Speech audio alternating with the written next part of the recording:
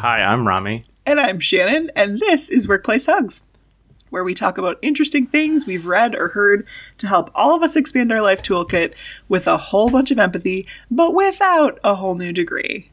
Rami, what are we talking about this week? So, my brother will read a lot of, medical books. And most of the time, I'm like, I don't need anything to do with that book, sir, because he's becoming a doctor. And I don't really need to know a lot of the things that he's reading. But he was talking about this book, which is called Unreasonable Hospitality. It's by Will Guidara. Because my brother's also a very passionate food consumer. And he lived in New York for a few years and became very entrenched in the New York food scene. And so this is a book about Will Guidara and his journey with 11 Madison Park, which is now I believe it's still a 3 Michelin star restaurant, and it has 4 stars from the New York Times. But when he joined them, it only had 2 stars from the New York Times. It only had 2 stars and 0 Michelin stars. Oh, okay. So, in his time there, they went from being a 2-star, restaurant to a 4-star with 3 Michelin stars. 3 Michelin stars is, it. You cannot have more than that. You are in the best of the best at that point.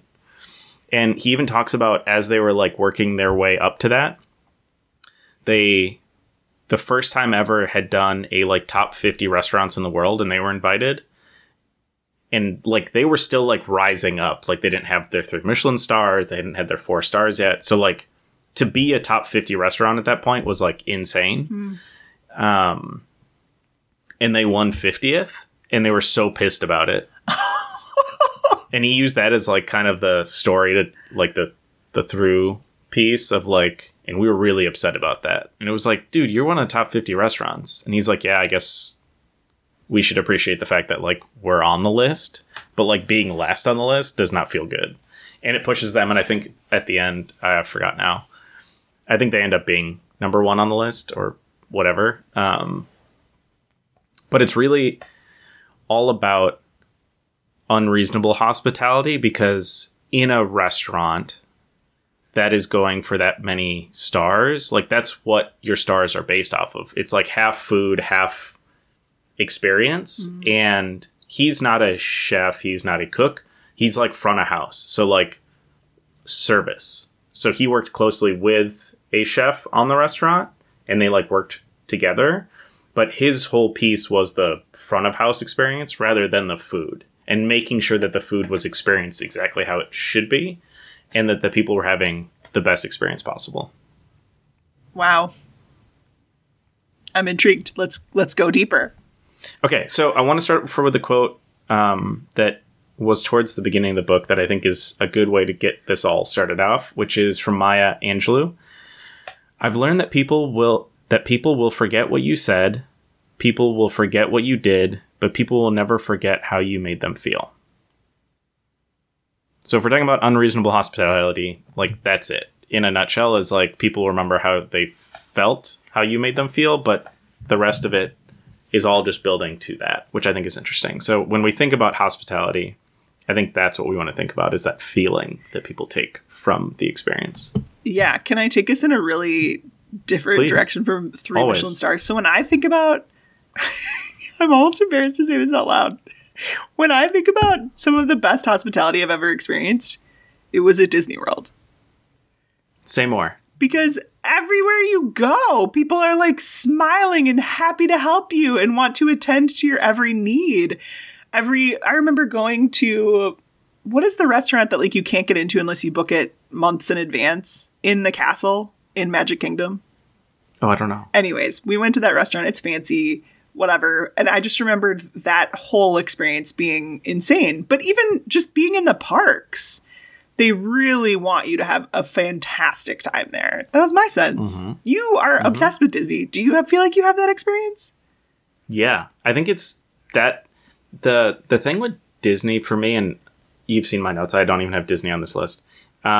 Is like, you know that you're going to have a good experience every time, because that's 98% of what you're paying for, is like, everything is going to be great. People are going to be like cheery. Happy, they're going to make joyful. you feel great, right? Like, you're going to go in and like feel a different way than before you walked into the gates. Which I think is so impressive that they can be consistent with that. And like, everybody will tell you, most people will tell you the exact same thing, unless some torturous thing happened to them on their journey. Of course. But yeah, it's amazing that Disney can make people feel that way consistently, which shows you like they have unreasonable hospitality. Yeah, so it's not a 3 Michelin star restaurant, but it does feel like unreasonable hospitality. And it gets me excited. We're going to Disney World soon for my daughter's dance competition. Oh, one of those. That's fun. Yeah, I'm excited to be there again and remember the unreasonable hospitality again. That's cool. What about you? What's the best dining experience or hospitality experience you've ever had? I have 2. One of them is... Actually, they're both super inexpensive. So, when it comes to food, my thing is like, I want the food to taste really good, and I don't care if I'm eating it like on a picnic table outside or like I'm eating it in a fancy restaurant.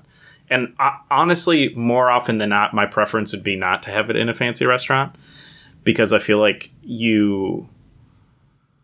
I don't know. I just don't like the way that you have to act in those places. Like, I feel like you have to act a little hoity-toity. Okay.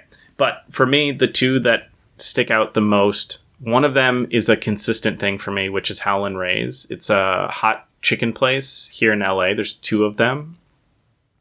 Every time, the experience is just so insane. It's so good. They don't have that many things on the menu, but I feel like... Okay, so I'll tell you. My wife and I went once, and we sat inside, and you wait a long time for this place. Like, hours. Like, you will wait hours. And, like, almost everyone that's come to LA, I've been like, we're going to go wait. And they're like, we don't want to wait in a line for 3 hours for a chicken sandwich.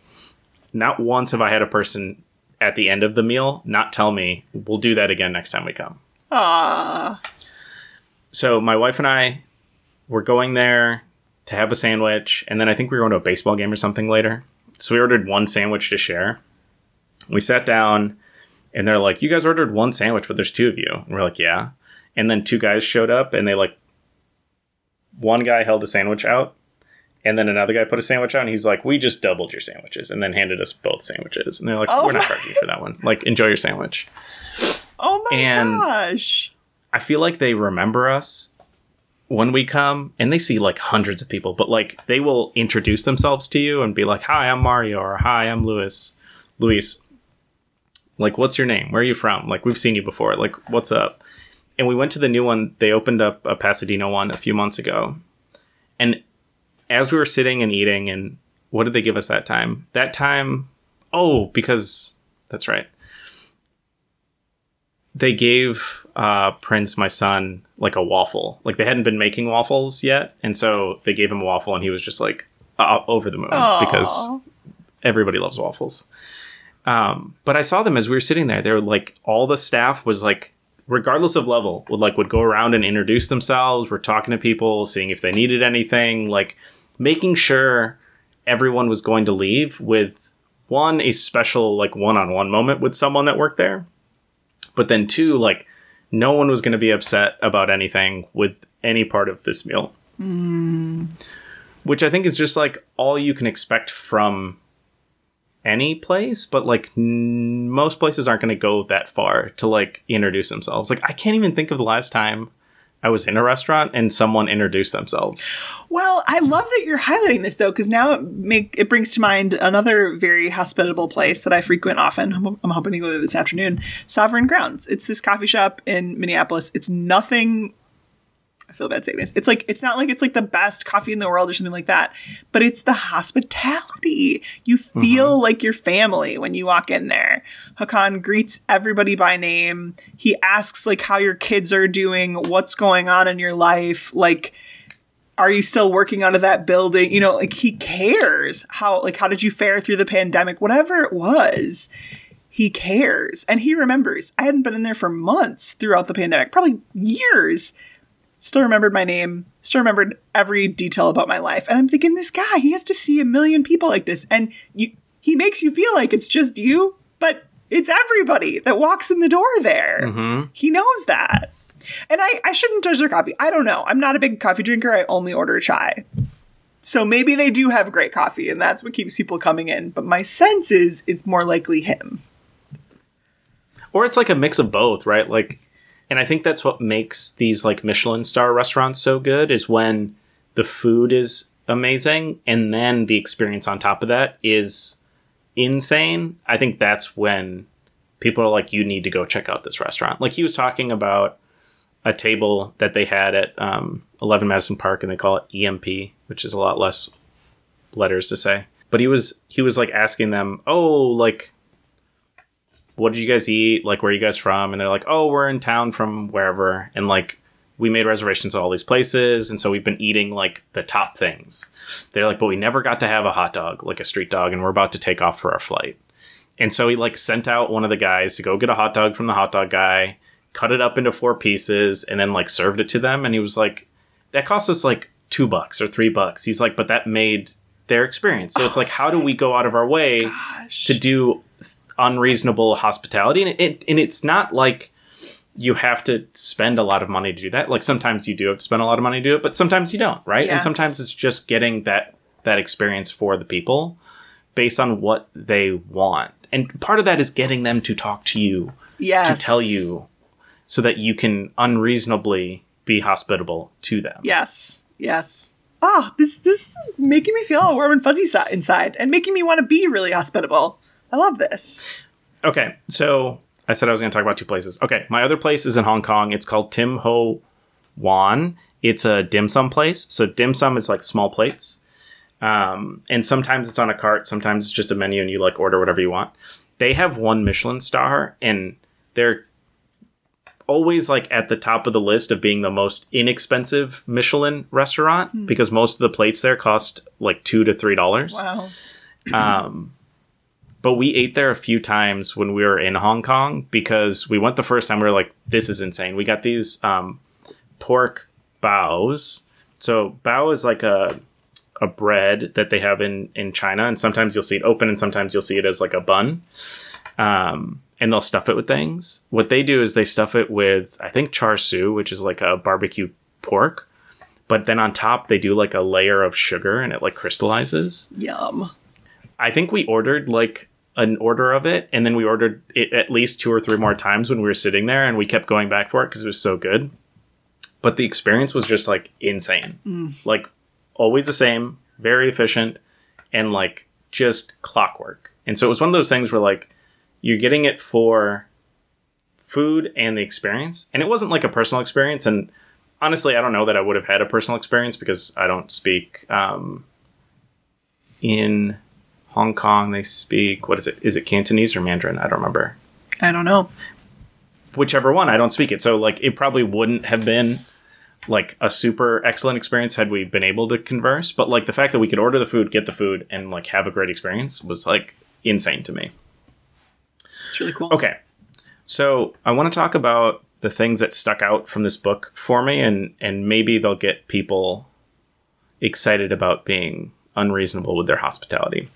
So the first one was give advice, but also explain why you are giving that advice.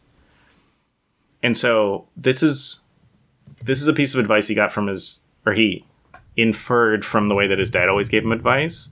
Was that his dad would give him advice, but like clearly articulate why he was giving him that advice at that moment. And I feel like a lot of times, and we've said this before and I'll say it again, is like a lot of times when I give people unsolicited advice, it's advice that I wish I had at that point in my life or career or at that moment in doing that thing. And so I'll always tell people like, you didn't ask me for this, but like, here's why I'm telling you this. And it's because I wish I had someone who had told me this thing at this point so that I knew that thing. So as you're thinking about giving people advice, like think about explaining why you're giving that advice in addition to the advice itself. This one's hard for me because I feel like advice giving is beaten out of you when you go through coach certification. But maybe what I can reflect on this one is I appreciate the wisdom that people are giving to me in this season of life with my dad's deteriorating health. So I've had a lot of people give advice, and usually they're following this principle of also telling me why they gave it. So someone recently shared with me, echoing like, you're not going to regret any decisions that you make, to just put things on pause in your other life to be and spend time with him. Someone else recommended take a picture of his hands. You're going to be shocked at how much you're going to miss his hands. And she's like, that's the thing that I miss most. And I wish I had a picture of my dad's hands. You know, that's them practicing this principle. And I love it when people do that.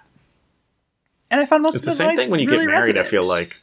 Yes. Yeah. Oh, I totally do advice. I feel like when you get married, everybody's like, well, and it's like, I didn't ask for any of this advice, but thank you everyone for giving me all of this advice. Yes. But I feel like that was another time when I just got like a bunch of unsolicited advice from people. Because you're like, at least I was, you're like too nervous to ask people for advice about weddings. Because you're like thinking about 1,000 things. So when people are just like, yo, here's the thing I wish I remembered at my wedding. And it was like, oh, that's good. Thank you. I imagine babies, too. I didn't go through the baby phase, but I imagine when people are expecting a child that there's a lot of advice giving that gets handed out there. I feel like people have stopped doing that because every baby is different and every family is different. And I feel like when people seem like they want support with a specific thing, then you can help them. But like, how do you even know what to tell someone? Like, oh, here are my top 10 baby tips. Like, I don't know. Yeah, and I wouldn't know because we didn't have that phase. So maybe not. Okay, so that's the first one. The second one, and this one is really about unreasonable hospitality, is this rule of 95-5. And so he was saying, manage 95% of your budget down to the penny, and the other 5% spend foolishly, because that 5% is what's going to make the impact on your customers and their experience. So what he talked about was he had worked at the MoMA, the Museum of Modern Art in New York City, and he ran a gelato cart for them because that's what he did before he got to this other restaurant. And yes, they were sourcing the best gelato, and yes, they were like, the gelato cart itself was like adorable and stuck out. But they had these like really unique spoons that they got from Italy. And everybody always talked about those spoons. And they were like stupid expensive. But because he found a way to make the 95% work, he could be foolish with that 5%. That's really beautiful.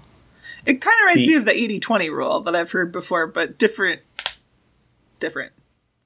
Yes. The other example he gave was when they do wine pairings, you can either take, I don't know how much a wine pairing costs, $100, right? And you're going to get 5 wines. So either all the wines can be $20, or you can make the wines 10 for the first 4 or 15 or whatever. So that last one can be like a $40 or $50 glass of wine, which is going to be huge and an experience that like people will never forget. Like, oh, I got to try this, like, what was his example? A Grand Cru Burgundy,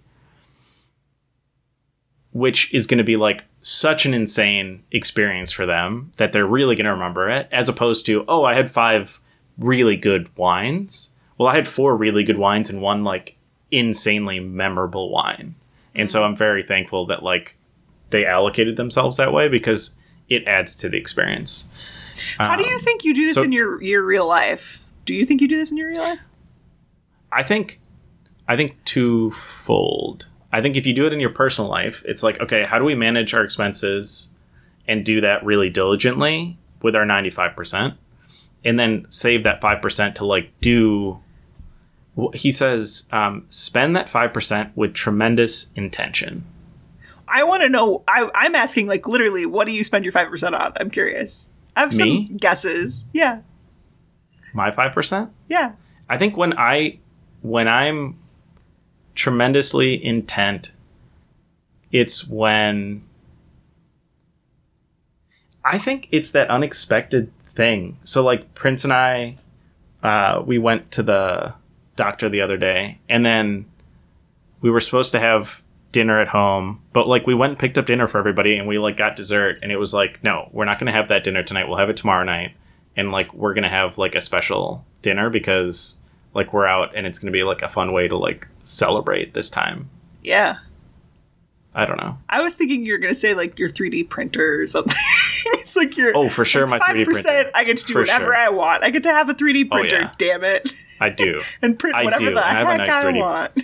Whatever I want. Yeah, but I mean, it's those things, right? Like, if you can feel really good about managing that 95% to the penny, then that 5% becomes something that is spent with tremendous intent and will mean so much more to you. Yeah. Right? Like, it will make the 95 of penny watching feel worthwhile to have my nice 3D printer that I have or whatever it is. Yeah. I'm thinking of this, like, cheap $3 giant slinky that Talia wanted. You know, it's like, it is really nice that I'm managing 95% of the budget so that we have 5% or whatever, that we can just, like, slush towards this giant $3 slinky that she wants from the Target dollar section.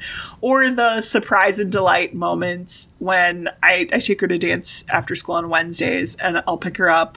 And if we have enough time, we go and get a hot chocolate at the coffee shop before. We don't do it every time, but it's like, if we're feeling special. It's special. It's special when it happens, right? Yeah. Yeah. And I think that's the key. And I think about it too, like, with your teams, right? Like, if you have a budget for what you, like, if you are on the part of the company that manages budgets and your piece of the organization, like, has X amount of budget, like, if there's a way for you to manage it down to the penny for 95%, then it lets your team do something really fun and exciting with that 5%, which is like a surprise and delight for your customers, right? Like, how do we add something special to the box or add something unique to the experience that they're getting with us because we've managed that 95 and that 5% gives us a little slush to, like, go above and beyond that unreasonable hospitalityness of it. Yes. Okay. The next one is run towards what you want, not away from what you want to avoid.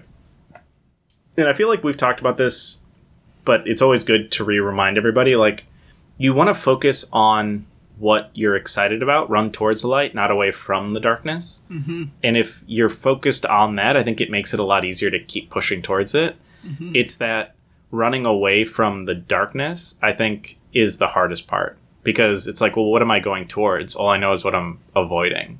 But if you know what you're focused on and what you're going towards, then I think it makes it easier to keep your goal in sight. Yeah, I would go so far as to say, instead of running away from what you want to avoid, sit still.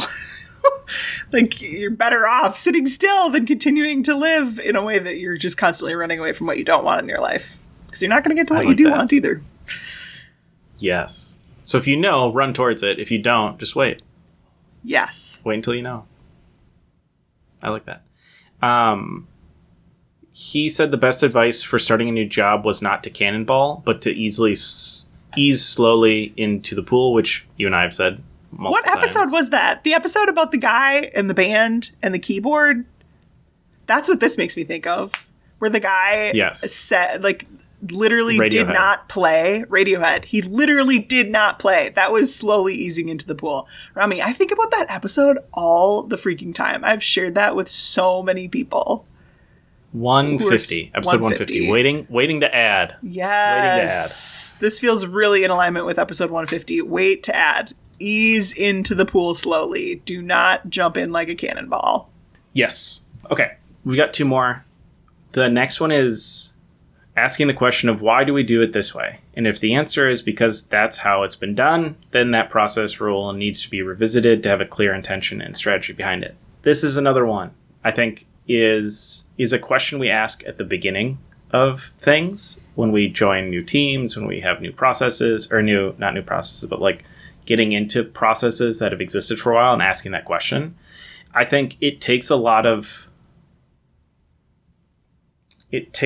fortitude, I think, when someone says, well, that's how we've done it, to continue down that path of saying, okay, but why? Like, what's the strategy or what's the intention behind this?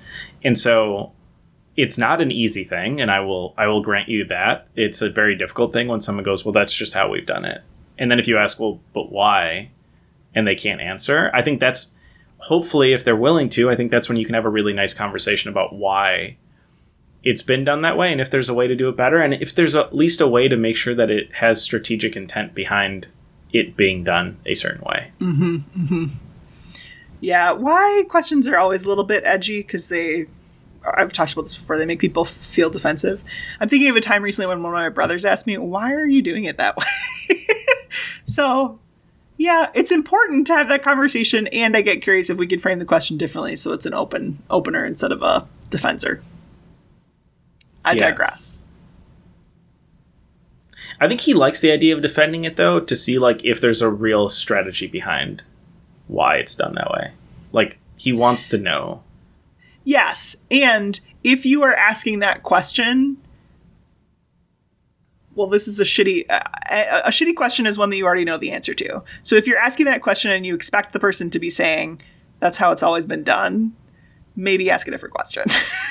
Because for sure, then it's not something worth defending. And we don't want to put people in a defensive place when it's not something worth defending. Because if it's just always been done that way, it's probably shitty, needs to change. People are going to get their feet stuck deeper in the mud. I'm going on a total tangent here. I just am very sensitive to why questions. Rami, what's the next I think one? it's fair too, but maybe it's the way that we set up the question, right? Maybe it's hey, this is an interesting process. Is there a strategy behind why we've been doing it this way? Or has it just always been done this way? And then maybe if they're like, no, it's always been done this way. And it's like, okay, cool. Like, how might we make this a better process? Better question. Rather than doing it that current way. Okay. Okay, the last one, and I think this is really interesting, and I think it's something that will connect very specifically with some of us, but not all of us. The idea of being more personalized with gifts. And I think it can be all gifts, but the examples he uses are with realtors and car dealers. And so he says, like, if you're a realtor, you've talked to these people a bunch. Mm-hmm. Like, you know what they are into, what they're looking for a house for, and, like, the specific things.